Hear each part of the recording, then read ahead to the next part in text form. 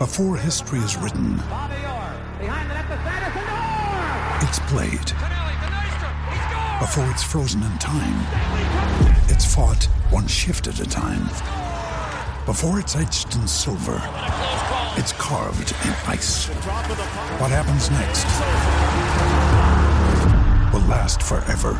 The Stanley Cup Final on ABC and ESPN Plus begins Saturday. Another day is here, and you're ready for it. What to wear? Check. Breakfast, lunch, and dinner? Check. Planning for what's next and how to save for it? That's where Bank of America can help. For your financial to-dos, Bank of America has experts ready to help get you closer to your goals. Get started at one of our local financial centers or 24/7 in our mobile banking app. Find a location near you at bankofamerica.com/talktous. What would you like the power to do? Mobile banking requires downloading the app and is only available for select devices. Message and data rates may apply. Bank of America N.A., member FDIC. Ryan Reynolds here from Mint Mobile. With the price of just about everything going up during inflation, we thought we'd bring our prices down. So to help us, we brought in a reverse auctioneer, which is apparently a thing. Mint Mobile Unlimited Premium Wireless. How to get 30, 30, bit to get 30, bit to get 20, 20, 20, bit to get 20, 20, bit to get 15, 15, 15, 15, just $15 a month? Sold! Give it a try at mintmobile.com/switch. $45 up front for 3 months plus taxes and fees. Promo rate for new customers for limited time. Unlimited more than 40 gigabytes per month. Slows full terms at mintmobile.com. Hello and welcome to the Paddock and the Pavilion with Stephen Wallace. In each show, Stephen will interview someone connected to the world of horse racing or cricket. Hello everyone. 50 years ago, Secretariat won the Kentucky Derby and went on to win the American Triple Crown, the first horse to do so since 1948. In this podcast, you will hear from Jay Hovdey, an award-winning American journalist and national columnist for Blood Horse Magazine and Blood Horse Daily, who has written 4 books on racing, including one of Cigar, the first winner of the Dubai World Cup. Jay also serves on the nominating committee for the Thoroughbred Racing Hall of Fame and is married to the Hall of Fame jockey Julie Crone. Joining Jay on the podcast is Chris Goodlett, the Senior Director of Curatorial and Educational Affairs at the Kentucky Derby Museum. Jay gives expert insight into the legendary horse's racing career, while Chris talks about the new exhibition, Secretariat, America's Horse. Hello, Jay. Welcome back to the Paddock and the Pavilion. Stephen, it's great to be with you again. How are you? I'm very well, thank you. And we're going to learn more about Secretariat today. Big Red. You last appeared in April 2021 on the podcast. My goodness, has it been that long? What's keeping me from contacting you? Well, that was episode 51. We're on about 191, I think, now. And we're also going to be hearing from Chris Goodlett from the Kentucky Derby Museum, who will appear during the podcast as well. Wonderful. That's a great idea. Well, let's go back to 1973 briefly. Can you believe it's 50 years ago since a Secretariat won the Kentucky Derby?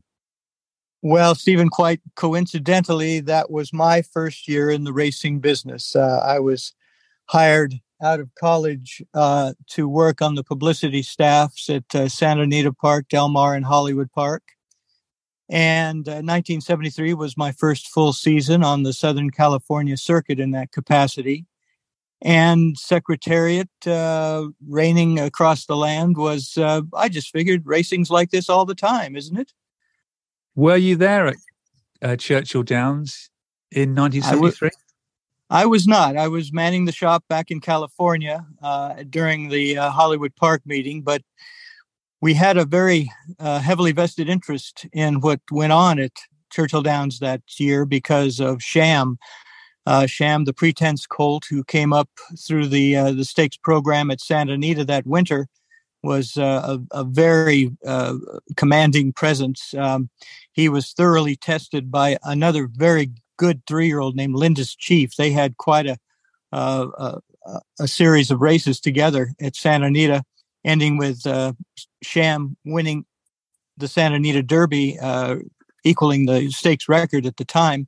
And that stakes record had been set by Lucky Debonair, who won the Kentucky Derby of 1965, of course. So Sham was sent east after the Santa Anita Derby with a lot of high hopes for Californians because, as far as we were concerned, Secretariat was just some hotshot 2-year-old who was a fly-by-night and winning a lot of New York races against New York horses.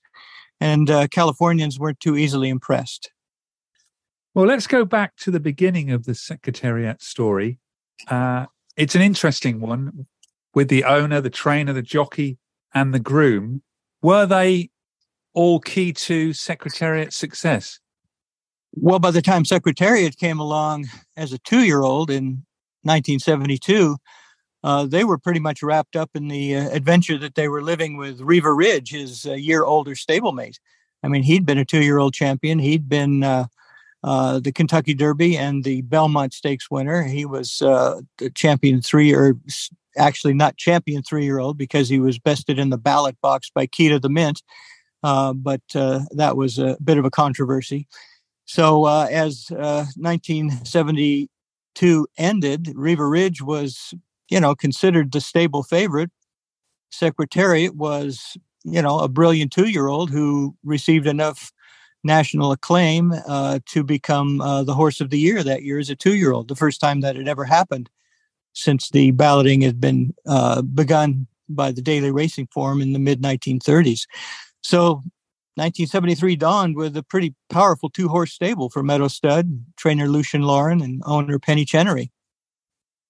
For UK listeners, can you let us know a bit more about those 4 people I just mentioned? The owner, trainer, jockey, and groom.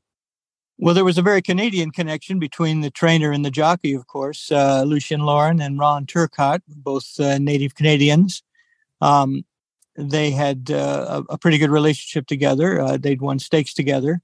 Lucien Lauren himself had won a previous Belmont Stakes in the 60s. And he was on his way to retirement, essentially, when the Meadow Stable job came open. And he was recommended and accepted the job as sort of, this is better than playing golf. And took over and immediately had his hands on 2-year-old Reva Ridge, and then the following year, 2-year-old Secretariat. Turcotte was very much a known quantity. He was well-respected on his way to the Hall of Fame, almost with or without Secretariat, as one of the top stakes jockeys on the New York, Florida circuit. As for Penny Chenery, she was heir to the Meadow stable that had been nurtured by her father, Christopher Chenery, who was made his fortune in power companies along the East Coast during the middle of the 20th century. And as her father became a little more frail and ailing as he aged, Penny took a little more interest in the operation of the stable. And upon his death, she was in full charge. He did not get to see Secretariat in full bloom, but she always deferred to her father's mentoring and his spirit as she took Secretariat through his adventures. Secretariat ran 9 times as a 2-year-old, but he lost his first race. Yeah, he's a big kind of growthy, laid-back colt, and he got bounced around pretty good coming out of the gate that day. And the jockey Benny Feliciano was under instructions to just make sure that he doesn't have a terrible experience in his first race. These were the days when trainers used races to train their horses. That's not that he wasn't necessarily well meant, but it just wasn't his day. So let's not worry about him. Bring him back and wait for the next one, which they did, and he was off and running from there. And then at the end of his 2-year-old season, or before he started his 3-year-old season, he was syndicated. That was upon the death of Christopher Chenery.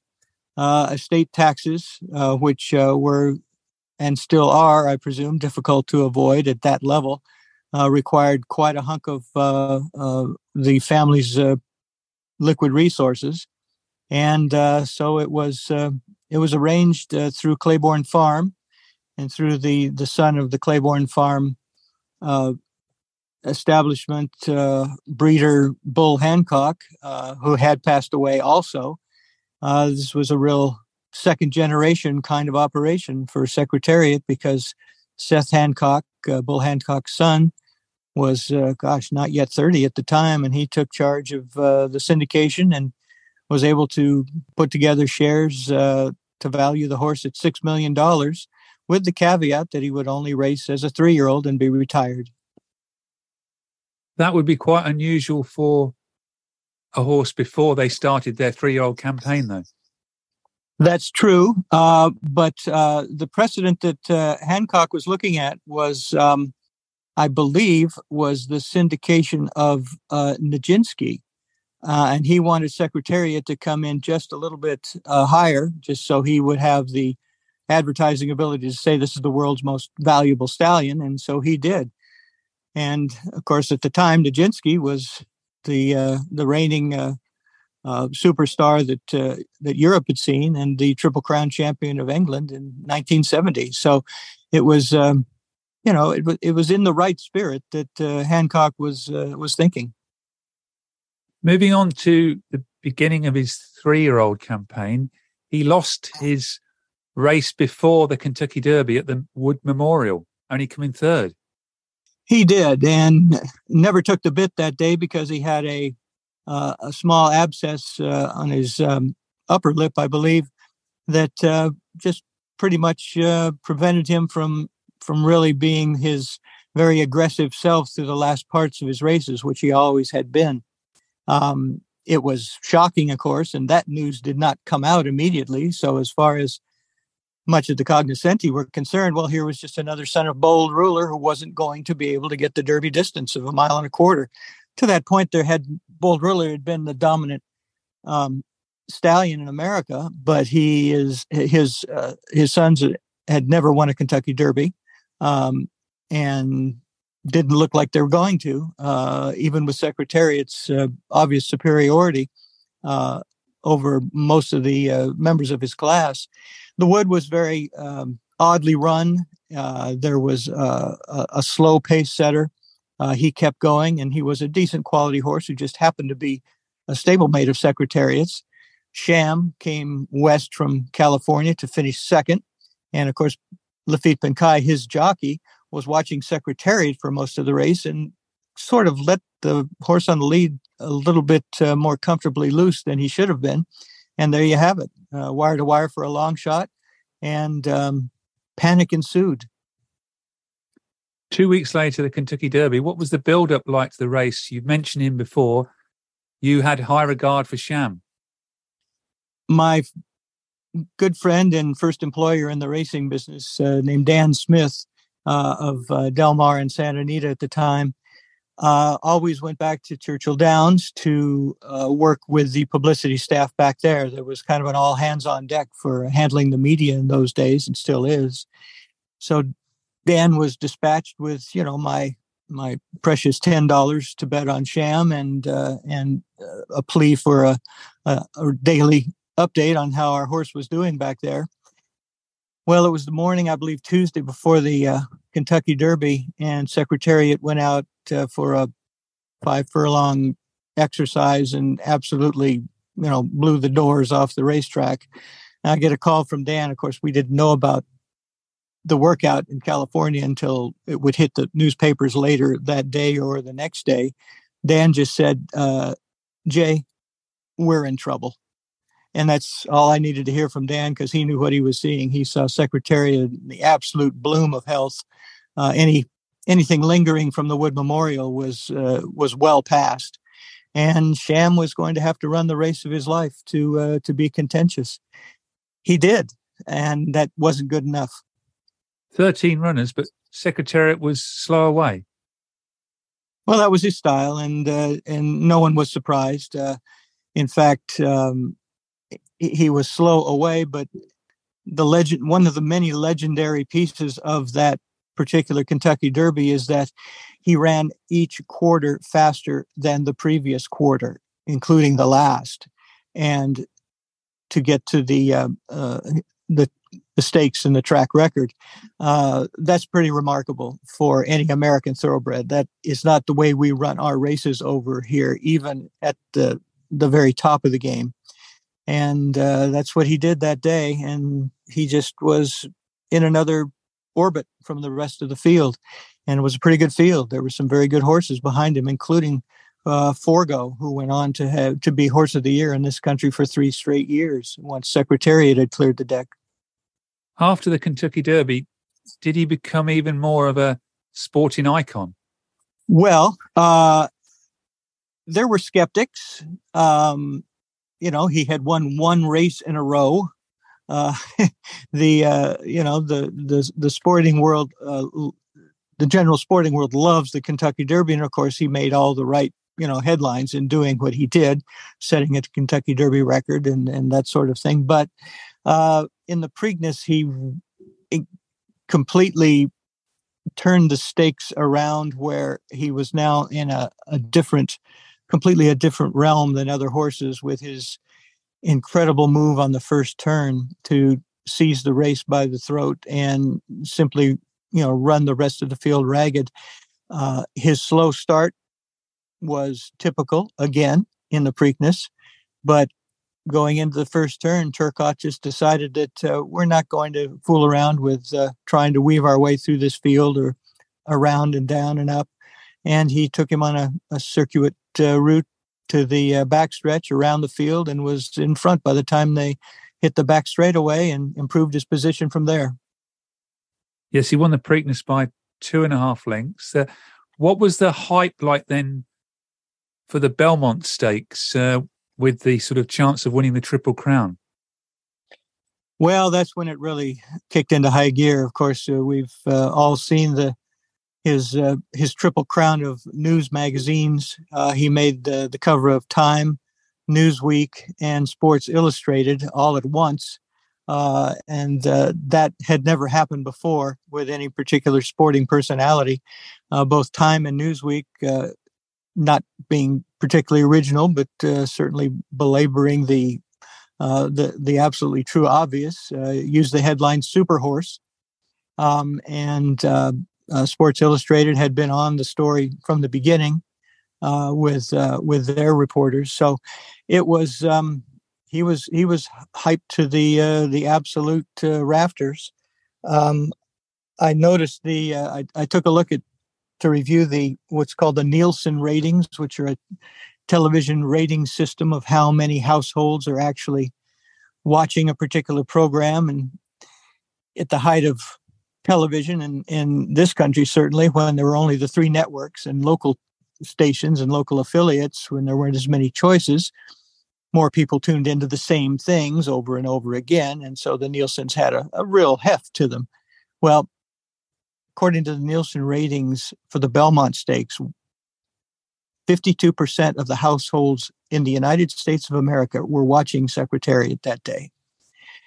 And that's never happened outside of a Super Bowl before. And were you still in California?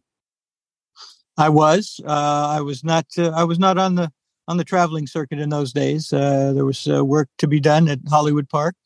It was quite an exciting scene there to watch it via television with everyone else, the other 52% of households, and it was a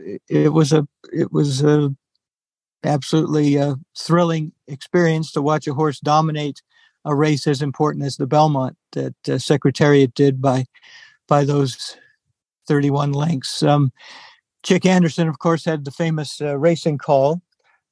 Secretariat moving like a tremendous machine when he said farewell to the nearest pursuer on the far turn and just started to lengthen his margin. I got to know Chick later on because he came to Santa Anita to be the race caller in California, and Chick said he hadn't prepared that at all. It was a complete off the cuff ad lib, and one of those that has survived the decades since then as a touchstone of a race call announcer's work. It must be one of the most remarkable races in the history of horse racing. Well, it is. It's because of the importance. We've seen horses win by fabulous margins in lesser races, but this was the Belmont Stakes. This was a horse winning the first Triple Crown in 25 years. So all of those things enhanced what was already a remarkable visual feat.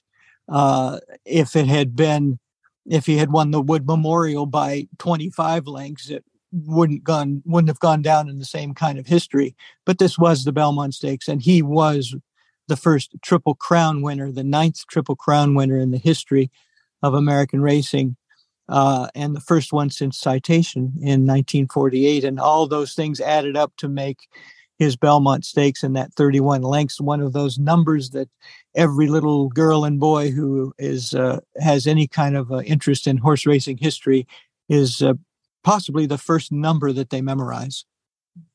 And what challenges, Jay, does the Triple Crown in America pose to a 3-year-old?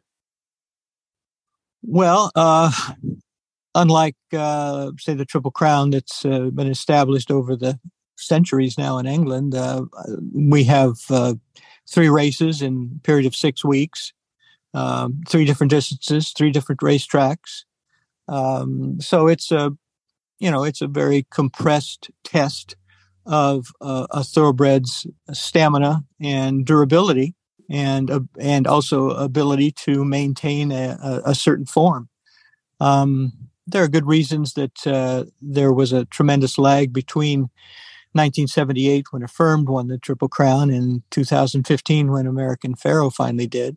And we're talking about different ways of campaigning horses, different levels of competition, and there just were very, a lot of close calls, but no horse until American Pharoah was able to put all 3 together.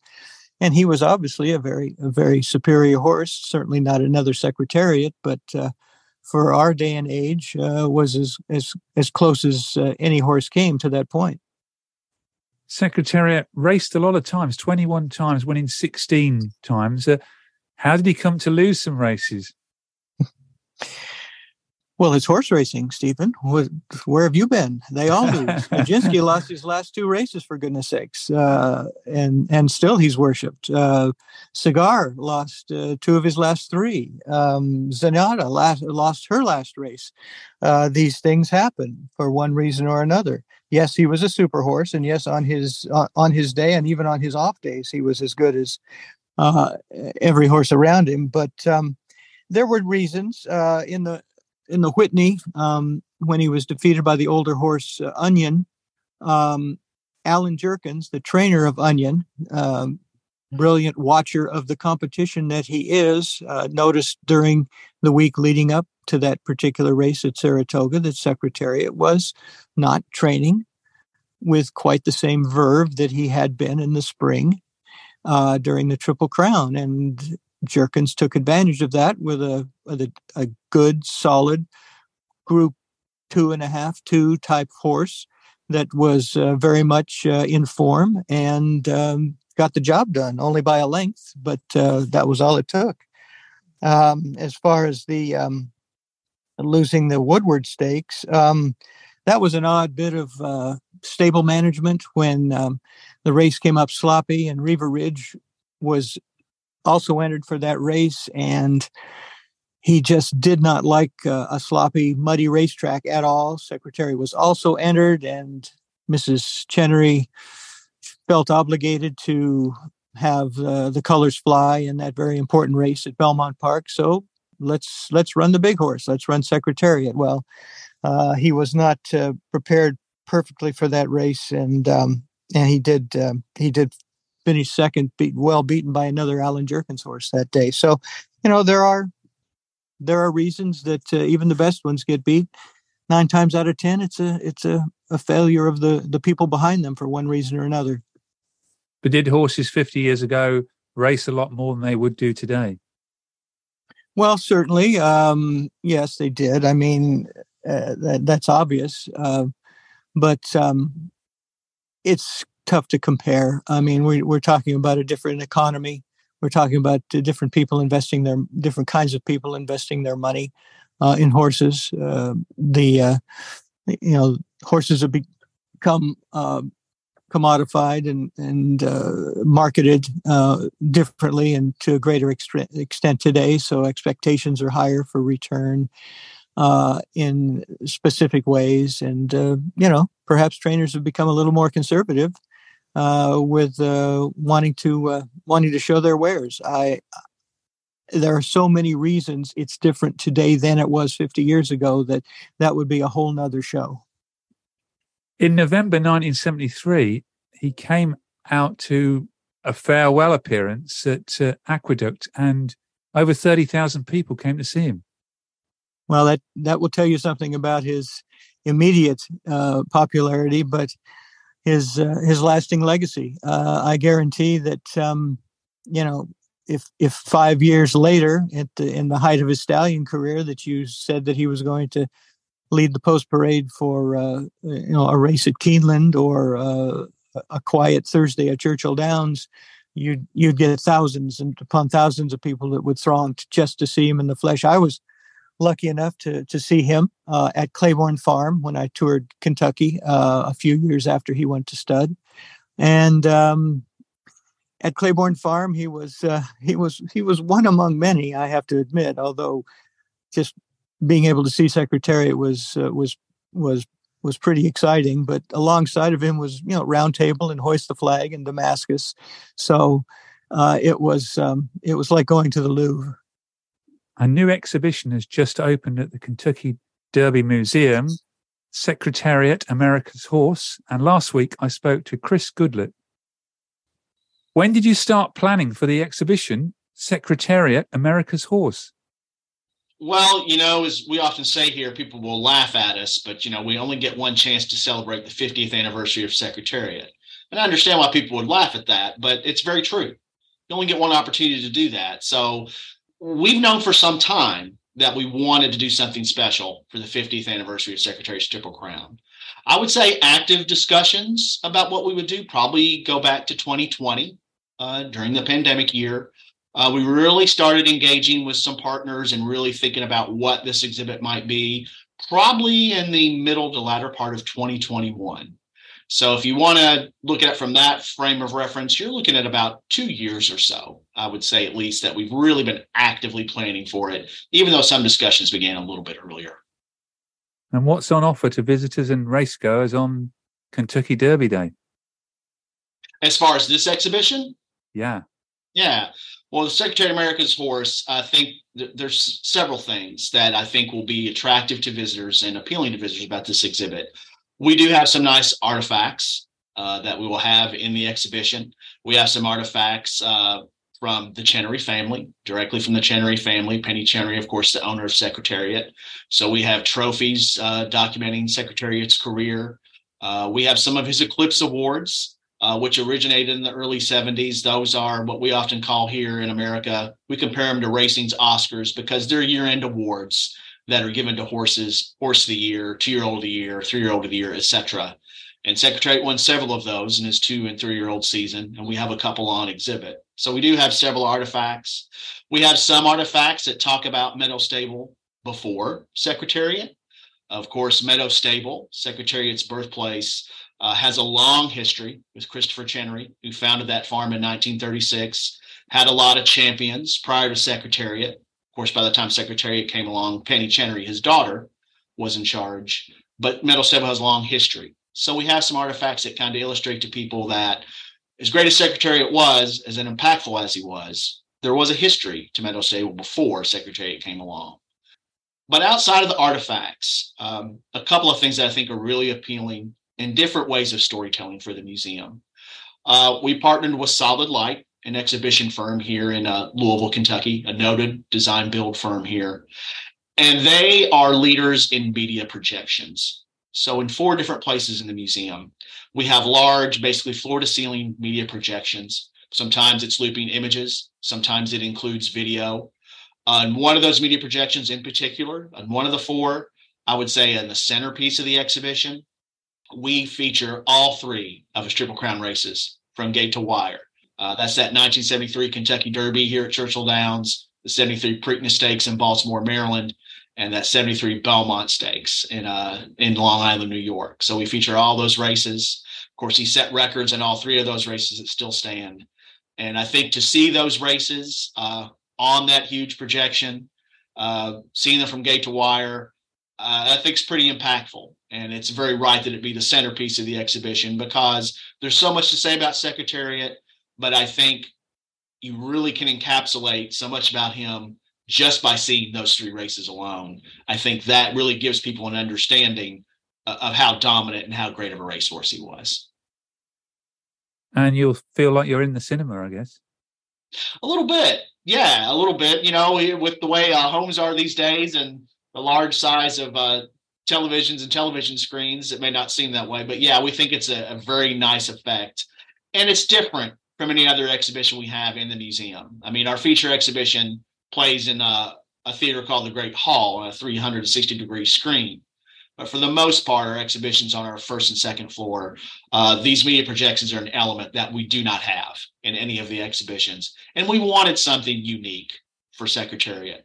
The artifacts, of course, are very important. The lifeblood of a museum, and really seeing some of these artifacts for a horse like Secretariat had such a storied career and storied life. But we think these media projections really set that exhibit apart and will be a great storytelling immersion and method for our visitors. Now, we're recording here on the 13th of April. What are the timescales for when the Secretariat exhibition opens, and how long is it on for? Well, the Secretariat exhibition will open to the public in a little over a week now, April 21st, a couple of weeks before this year's Kentucky Derby. This is a permanent exhibition at the museum. We're currently in a 5-year exhibit plan where we're upgrading all our permanent exhibitions, as it's been 10 plus years for many of them.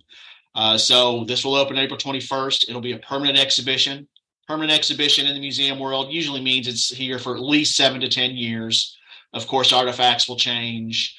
Content of those media projections will change. But Secretariat, being a legendary horse, so important to racing, so important to the Derby, we feel he merits that permanent exhibition. So we're very excited about that here at the Derby Museum. You must be very proud then to have this exhibition about Secretariat. The Derby Museum is very proud to have this exhibition on Secretariat, not only because of his athletic achievements and his greatness as an athlete, not only because he's so important historically and continues to endure in our culture with his legacy and celebrity, but we had some great partners in the exhibition. Again, we worked with an exhibit design firm, Solid Light, that has helped us create an experience that we think will be impactful to visitors. We've got to work with the Tweedy family, the sons and daughters of Penny Chenery, in getting some artifacts here and learning some of their stories about Secretariat that could be included in the exhibition. And there's been other partners as well. So we're very excited about the exhibition. It's really going to add a lot to the museum. It's helped us to create some partnerships that we know will endure. So we're excited to unveil it to the public in April and excited for people to see it. And Chris, you've got the 150th Run for the Roses next year. More planning. We do. Next year is the 150th run of the Kentucky Derby. One thing we always talk about to all our visitors, whether they're regular adult visitors or education groups, is we remind people that as we're coming up on that 150th anniversary, the first Kentucky Derby was in 1875. So when you do that math, that means we've never missed a year. There are all the things that have happened in the United States, world wars, Great Depression, a pandemic that happened just in 2020. We've never missed a Kentucky Derby. And that's an achievement we're proud of. So we're excited to celebrate that 150th next year. When you need mealtime inspiration, it's worth shopping Kroger, where you'll find over 30,000 mouth-watering choices that excite your inner foodie. And no matter what tasty choice you make, you'll enjoy our everyday low prices, plus extra ways to save, like digital coupons worth over $600 each week. You can also save up to $1 off per gallon at the pump with fuel points. More savings and more inspiring flavors make shopping Kroger worth it every time. Kroger, fresh for everyone. Fuel restrictions apply. What did he and still does mean to Americans? Well, it's difficult to say what a thoroughbred racehorse today, even in the past, means to modern culture. Racing is very marginalized in the United States. It has a smaller percentage of the sport's fan population as real, true, serious followers. but that smaller cohort is very, very dedicated. And I would think that if you had to measure the name recognition of thoroughbreds in a general population, and of course this would skew older, but you've got Man o' War would be instantly recognized because his name has been invoked in so many different ways through history. Seabiscuit, certainly, primarily because of sort of the re-energizing of his story through Laura Hillenbrand's book and the subsequent very good movie that was nominated for an Oscar for Best Picture. Secretariat would come next on that list. Cigar had his moment in the sun. He campaigned far and wide for 2 years. He made all the magazines, all the news shows in the mid '90s, and was the horse that everyone knew. But that's faded away because he didn't win a Triple Crown race and wasn't a 3-year-old of note. So that's always kind of key to longevity. Zenyatta, I mean, how can you think otherwise that she's possibly the most famous mare to ever race in this country, with her unbeaten streak and her style of coming from nowhere. She was the subject of a great 60 Minutes feature segment that was seen by millions. So she certainly is fairly familiar to so many Americans these days in sports, and American Pharoah, of course, because of his Triple Crown landmark, the first one since 1978. That's just a handful of horses over all the years, but of those, Secretariat would still stand out simply because of the generational sort of inheritance that his name still resounds through the years. What does Secretariat mean to Americans and people from Kentucky? Well, Secretariat, I think, means a lot to horse racing in America. It means a lot to Kentucky as well. You know, for the Kentucky Derby, we've had 148 of them. The 149th is coming up this year. 114 of those Kentucky Derby winners were bred here in the state of Kentucky. So Kentucky is proud to call itself the thoroughbred capital of the world. And that's not just for racing, but the breeding. We are an epicenter of breeding here in the United States of America. So of those 114 that I mentioned, Secretariat's a little different because he was not Kentucky born. He was born in Virginia. The Channery Farm Meadow Stable was in Virginia. So he's a Virginia bred, born in Virginia. So sometimes people will joke with Kentuckians, why is he so important to Kentucky? He's a Virginia horse. And although that may be true, one of his greatest races was here in Kentucky, the Kentucky Derby. You know, he was most predominant in New York and the East Coast of the United States in his 2- and 3-year-old season when he was an active racehorse. The Derby was the only time he raced in Kentucky, but he set a track record of 159 2/5 that still stands. So that's one reason he's very important to Kentucky. But he continues to be important to Kentucky because even after his racing career, when he retired, when he went to a stallion career, that was at Claiborne Farm in Paris, Kentucky, about 70 miles or so east of Louisville, Kentucky, where the Kentucky Derby is run. So his stallion career was here. So he finished out his life here in the state of Kentucky till he died in 1989 due to complications from laminitis. So he's really important to Kentucky for the racing and for the breeding angle as well. But he is a huge, huge horse just in the United States of America. And I think, obviously, his racing achievements are part of that. You know, he came around in 72 and 73. And at that time, the United States of America was going through some turmoil. You know, you have the Watergate scandal of then President Richard Nixon that's going on. You have the Vietnam War. There are some sports writers that said that in the early 70s, Secretariat was kind of a respite from that. With his athletic achievements as a 2-year-old, he won the Eclipse Award for Horse of the Year as a 2-year-old. Only one other 2-year-old in the Eclipse Award era has done that. So it's a rare achievement for a 2-year-old to win Horse of the Year. But those achievements went on in his 3-year-old season. America was really attentive to what he was doing in the spring and early summer of 1973. You know, he won the Kentucky Derby he set a record here, set records in the Preakness Stakes, the second jewel of the Triple Crown, and the Belmont Stakes, the third jewel of the Triple Crown. And in his process of doing that, he was so popular at the time that he appeared on the covers of 3 magazines in the same week leading up to that Belmont Stakes. He appeared on the covers of Time magazine, Newsweek, and Sports Illustrated. So he was popular from a news point of view as a newsmaker, but also as a sports icon and athlete. And all those covers came out the same week leading up to his dominant victory in the Belmont Stakes in 1973. So while he was actively racing, America was very engaged with what Secretariat was doing and achieving on the racetrack. But his importance to America has become even more apparent since then. He is one of the only horses, maybe the only horse, that really transcends the sport of racing in the United States of America. He has a celebrity that I feel is unmatched among horses here in the United States. After all those achievements he had with his racing career, he's had a postage stamp that was unveiled in 1999 that had Secretariat's image on it, the United States Postal Stamp. ESPN, the noted sports network, when it ranked its top 100 athletes of the 20th century, Secretariat was number 35. I believe he was the only horse on that list of the top 100 athletes of the 20th century. And of course, he went on in 2010 to have a film made about him. Walt Disney Pictures released a film named Secretariat.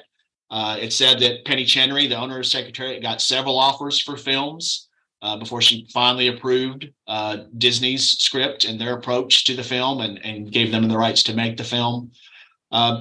So he's gone on to be so popular in American culture, even after that, even after his victories in 1973. And also, I'll just add, as far as an athlete, an equine athlete, there's usually one of 2 horses that are mentioned as the greatest horse in American horse racing history. Secretariat is one, Man of War is the other. Some people that are really knowledgeable about racing might name some others, but I think for the general public, those are the 2 names that really come out as the greatest racehorse of all time in the United States of America, Secretariat and Man of War. And I can say, just with the Kentucky Derby Museum, again, to illustrate his importance to Americans, we're a major tourist attraction here in Kentucky. A lot of our visitors from out of town, international visitors, they may only know a little bit about the Kentucky Derby. Maybe they saw it on television and they wondered, why does this race that lasts 2 minutes have 170,000 people come every year? And they'll walk through the door to learn why that is, and we help them learn why that is. But if they know nothing else, maybe they just saw it on television, saw the masses and the crowds of people, they usually know that name, Secretariat. Even if they're not exactly clear on what he did and his importance, it's a name they've heard. And with this exhibition, we'll now get to engage them in, that's that name you may have known, that you may have heard, but let us tell you about why you've heard that name. Going through this exhibition, you're going to learn why he was so important and get an idea of why he was so significant to Americans. So I think for all those reasons, his athletic achievements, the things he's done, his celebrity, his legacy, which is really unmatched among horses, to me, that illustrates why he's so important to Kentucky and why he's so important to the United States of America. He also won 2 races on the turf. Can you compare, because he did that, dirt with turf? Right. Well, that was possibly the most exciting the most exciting thing he'd ever did. I think. I mean, certainly the Triple Crown was wonderful, but that's been done before, and not the way he did it, setting track records in all 3 races. But when he won the Belmont Stakes by 31 lengths, let's face it, he was beating 3-year-olds who had already been proven to be distanced in class with him, and Sham was basically pulled up that day, injured, and never ran again. Sham, at his very best that day, probably wouldn't have been within a dozen lengths of Secretariat at the end. So, all fairness to the big horse for running the race of his life. However, if you want to see a horse dominate good horses in a 1.5-mile race, you've got to look at a replay of the Canadian International Championship, his final race at Woodbine. And that is the one race that reminds me most of what Flightline did in his races during his Horse of the Year campaign last year. Secretariat simply absolutely ran away with utter contempt from very, very good turf horses like Kennedy Road, who was Canadian Horse of the Year, and Big Spruce, who was a winner of both the Marlborough Cup on dirt and the San Luis Rey on turf, and just a host of really, really top grade 1 horses. Secretariat made them all look like hobby horses in that race. So that's the race that, as far as I was concerned, put him in a class that probably will never be approached.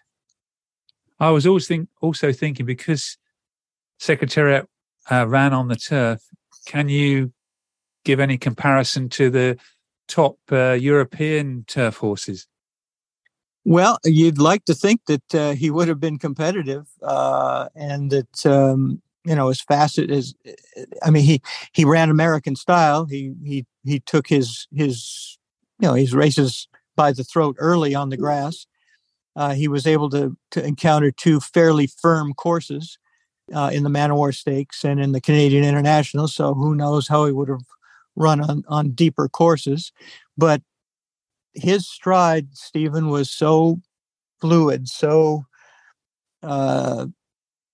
mechanically perfect that I would think that almost any surface would have suited him. I get a kick out of what other great horsemen said when they encountered Secretariat for the first time. I ran across a quote from Tommy Smith, of all people, who was the great Australian champion trainer, trained Kingston Town and Tulloch, for goodness sakes, which is like saying you trained, Man o' War and Citation. But and not bad as a sire, since his daughter Gay Waterhouse became a champion trainer many times over as well. But when Tommy Smith encountered Secretariat, he simply said, he's an absolute perfect horse. And for someone who has that kind of a standard, to look at another man's horse and say, this one is perfect, that's enough for me to sort of park any opinions I might have by the side of the road and defer to those kind of people. Returning to the present, what are your thoughts on the 149th Kentucky Derby? Oh, it should be a scramble. I think there's a lot of horses that fit, within a very narrow range of ability. Of course, unproven as they all are this time of year, going 1.25 miles if it's a sternly run race. I have been a fan of the Santa Anita Derby winner, Practical Move, since his 2-year-old season. He's a son of Practical Joke, who is a stallion who's known for putting some speed in his horses, but he's also a son of a daughter of Fleet Alex, who won both the Preakness and the Belmont Stakes pretty comprehensively. So I'm not too worried about him getting 1.25 miles at this level. Forte, I mean, he's been pretty much flawless since he hit his best stride last fall in the Keeneland race and in the Breeders' Cup. So there's 2 horses right there that are going to make it interesting. But you can go 6 or 7 deep and make a case for several horses here, including one that might not even get in the race, named Skinner, son of Curlin, who is just on the outside of the 20 eligibles looking in and needs one more horse to scratch for him to get in. He was laying right on top of Practical Joke at the end of the Santa Anita Derby in a very close 3-way finish, and has been improving by leaps and bounds this winter for John Sheriffs, who all he did was win the Kentucky Derby with a similarly campaigned horse named Giacomo at 50-1. Talking about 50-1, can it be as dramatic as last year's race? Well, that was 80-1. Yes, right, exactly. And no, absolutely not. We won't see a Rich Strike sneak in, over the transom for a long time in the same way. That was unusual. That was every bit as shocking and bracing as when Mind That Bird came from New Mexico to win by 8.5 lengths at 50-1 back in 2009. So we've had some shockers in this century, and it's good. These slap us into reality that the Kentucky Derby is that one-off race that horses will never have encountered before, and will never encounter a race like that again. And quite literally, anything can and has happened. That was certainly a difficult race to call last year's. Well, yes. I mean, you can always reconstruct enough of a case for almost any horse when they upset a race like that. But we could be looking at a less than, let's just say, a more mediocre Derby group last year than this year. Unfortunately, several of the horses from that class weren't able to train on or make it into their 4-year-old season because of either injury or retirement. So we have no real feel for how good of a field Rich Strike was able to surprise. And, he hasn't won a race since then. We must end with the star of the show, Secretariat. Looking back, you must feel grateful to have begun your own racing career in 1973. There's no question that that sort of, branded me as a lifer. If horse racing is going to bring this much excitement, this much satisfaction, I mean, I was already a bit of an amateur historian, and for history to be unfolding, in real time, right in front of me, with having access to a lot of the players and a lot of the principals over the ensuing years. Yes, I feel very fortunate that Secretariat, the entire story, has been part of my lifetime. People that have come to the game after Secretariat's heyday and even after his death, I think that one of the first pages of history that they turn to is Secretariat, and rightfully so, because he is without question the most important horse of the 20th century for American thoroughbred racing. Well, there couldn't be a finer way to end the podcast than that, Jay. Thank you again for being on the paddock and the pavilion. Stephen, it's always a pleasure, even if it's only 2 or 3 years, to speak with you. And I hope you have a wonderful spring in racing. Thank you very much. Thank you for listening to The Paddock and the Pavilion.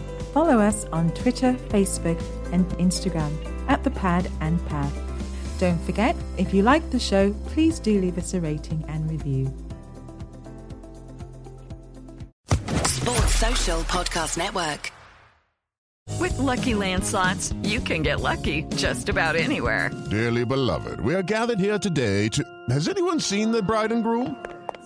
Sorry, we're here. We were getting lucky in the limo and we lost track of time.